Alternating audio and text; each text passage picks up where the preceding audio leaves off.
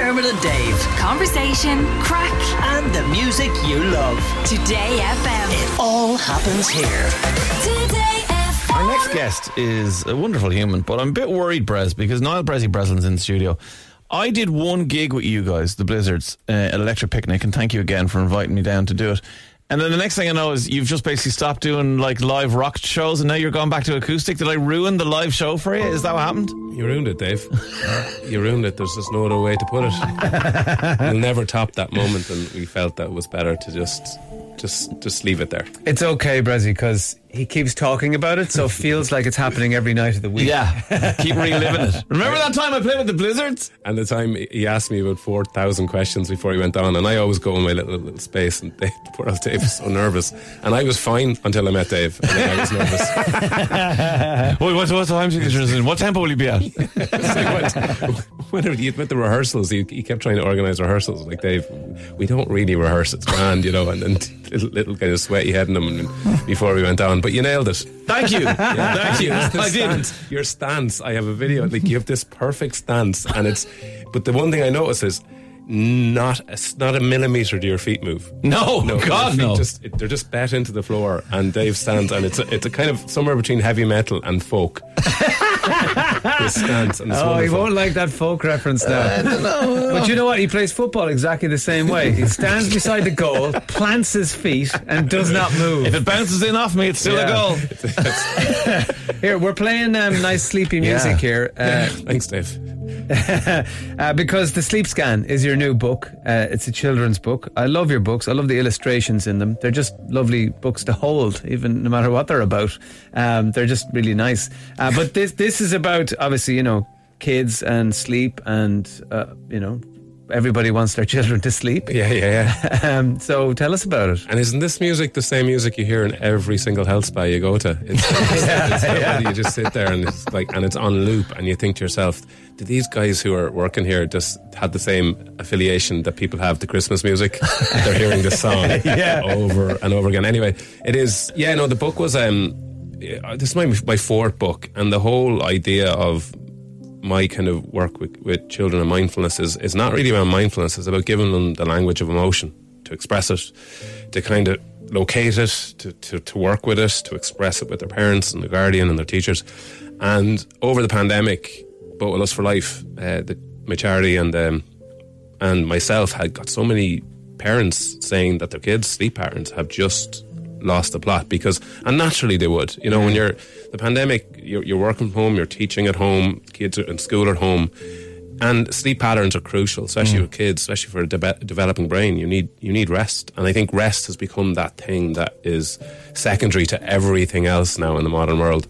But kids have to rest, they need sleep. So the kind of core practice of mindfulness meditation is, as you know, that is body scan meditation, where you're getting kind of the person out of their mind and into their, not in a good way, but into their bodies. Well, I saw you doing a lovely piece on Instagram, and it was just so simple, and I think a lot of us forget it, that you're like, if you're trying to get out of a busy, frantic mind, and you know, you're feeling that fizzy busyness in your head, the last thing you need to use to get out of your mind is your mind. No, you can't use the same thing that got you into that spiral to get you out of it. But And I that's think our natural reaction. Is, oh my God, I'm stressed.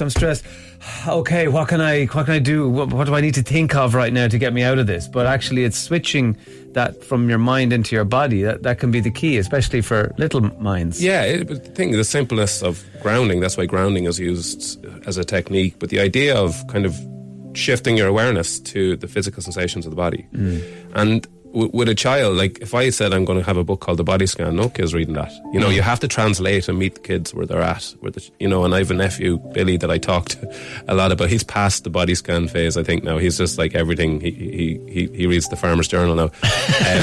But Proper Westmeath man. He is a proper Harney man. It's like, Uncle Niall, could you just buy me a football and stop giving me meditation tips? No, it's because of the two Johnnies. He's singing all their lyrics, and I'm like, and I look at him singing them, and it's like, you can't say those words, Billy, but he's still singing them, and he's sending me videos of himself singing them, and he has no context. But yeah, I kind of look back at myself as I was a terrible sleeper. I was a brutal sleeper as a child, and my granny used to have to sit beside my bed and she would sit there and she'd pray, and that would put me asleep most of the time. So that was, she'd do the rosary like that works, thanks. But I was a terrible sleeper. I've always been a really difficult sleeper, where I wake up a lot, because I do have that frantic mind, and I used to fight that frantic mind, and I used to get upset by it. This music is really just I used to get really upset by it, but now I just accept it. I have that type of mind, and I have these things that I do to actually deal with it, and I actually in a way I value it a little bit now, because it allows you to create things, allows you constantly, do things. I think this idea that trying to have this perfect, we have the wellness industry saying you must sleep for 8 hours a night, and if you don't, we're creating these templates for people, and not everyone fits into those templates, and that's absolutely okay. And I think this is a subjective topic, and with mindfulness and what I try to teach with kids or adults or anybody is that you need to meet yourself where you are. Trying to set these kind of really specific goals for where you want to get to with this it kind of just does two things. It limits where it could go, and it also disappoints you if you don't get there. So I always think with children, you got to meet them very much where they're at, and this is where the sleep scan came. And when you're writing a book for kids, it presumably presents challenges that you wouldn't have if you were doing something for adults, because you're an adult, you think like an adult all the time. So what challenges do you face when you sit down and go, right, I need to write the sleep scan, but I need to write it so that a kid is going to be able to read it, enjoy it, all the things, and then understand the meaning behind everything else? Relatability. That's the starting point. Is the kid needs to be able to relate to what you're saying. They need to meet, oh yeah, that's like me. That's what you want when you're writing kids' books. That's like me. If you can get that, and you can let the kid kind of feel, the child feel like, my God, this isn't something that no one else deals with. And as I said, then they start to express that. They start to talk about it. They start to have a bridge of communication with their loved ones around it. And you validate it. That's the big thing for me, is I always say, don't tell a child not to feel something they already feel. And even in my case, when I was growing up, I remember my dad used to go overseas a lot. He was in the army, and the army would come at 4 or 5 in the morning, and he'd be gone then, it could be 6 or 12 months. And I used to feel very, obviously, upset by that. But we would always say, don't cry in front of your father, because it'll upset him. And I used to be really confused with all that. So, but I feel this. Why can't we express it? So what you end up doing is internalising it and repressing it, and almost seeing it as something shameful. And that's kind of been Ireland's history with this, and it's not shameful. It's what makes us human. And why was the army coming to take him away at 4 o'clock in the morning? It sounds quite dramatic. It was dramatic. And then he brought us once. He went to Israel. He was stationed there, and he decided to bring us, and there was complete peace in the Middle East for many years, until the day the Breslin's landed in Tel Aviv, and it's now referred to as the 9-day war. And we drove up to the border, to the middle of it, so I was like, thought you loved us, Dad.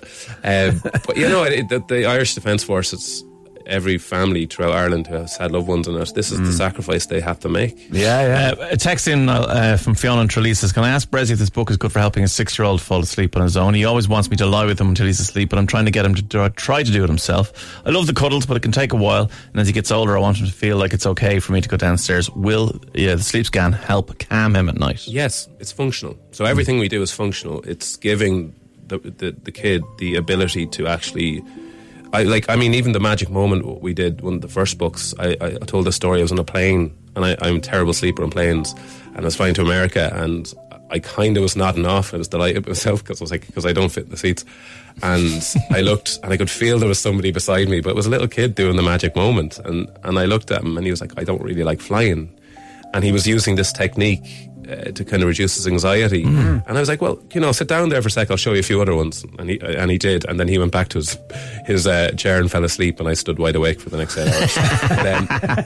But it's functional. Everything is functional. You got to give them physical cues to deal with it. If we let the grown-ups in on a bit of the action before you go, a lot of people still struggling with sleep. Some people difficulty falling asleep. Some people fall asleep but wake up a couple hours later and then stare at the ceiling until the alarm goes off. Do you have a favourite technique that you would use if if your mind's a bit frantic and you wake up at 3 or 4 in the morning? Do you reach for any particular trick? Yeah, and that is me. And this perception that because you teach and study and deliver mindfulness that you have it all. I don't have it all figured out. Anyone who says that is talking nonsense. And for me, I wake up a lot. I also I have to go to the toilet a lot, and that's just a habit. I say I wake up 5 times a night and I go to the toilet 6 times. And people are like, how does that work? But one He of the sleeps on his own. Same thing. Get out of that when your head starts to race at night. One of the techniques I think is really, really useful is I kind of designed it for myself, but it really works. Is if you get your thumb and your finger beside your thumb, and you start going really fast circles with it, as if that's your mind. That's your mind racing. So as if you're rolling a little bit of Play-Doh or something. Yeah. And Don't want to think it's snot. I was going to say snot. I'm going to say Play-Doh. Your Play-Doh thumb gets- and your first finger. when that Play-Doh gets stuck up your nose. And actually almost look like that's your mind. That's your mind going really, really, really busy. And then start to slow it down and breathe with it. And really what you're trying to think of is the contact between the 2 fingers, the feeling. And what you're doing is you're getting out of that racing mind, but you're also acknowledging you have a racing mind. You're not trying to pretend you don't. Yeah. So the fingers start circling really fast like the mind, and then you just slow them down and breathe with them. And you can do that very quietly, and it just once the same thing. When your head is racing at night, your cortisol levels are high, and you kind of feel it gets into a pattern of it. Getting out of that head and into the body is the best way to kind of, and even the breath can be difficult for people. I get it. That's why I always kind of try to use Do something else. physical cues. Now, we have to let you go. Thank you so much for coming in. Sleep Scan is available now everywhere. I know you were signing some copies around the place at the weekend as well, so it's signed copies available as well. And the Blizzard's acoustic tour continues. You got where? Greystones. Set Theatre in Kilkenny on the 26th of October. We're in Whale Theatre, which is sold out in Greystones on the 28th. Then we're in Glór Ennis, which we've never played. It's meant to be one of the most beautiful theatres in the country. It is on the gorgeous. Lovely, yeah. 29th. And then Hometown Show in Mullingar Arts Centre on the 30th of Up the October. boys. Brilliant. Brez, as always, thanks so much for coming in. Dermot and Dave. Weekdays from 9 a.m. Today FM.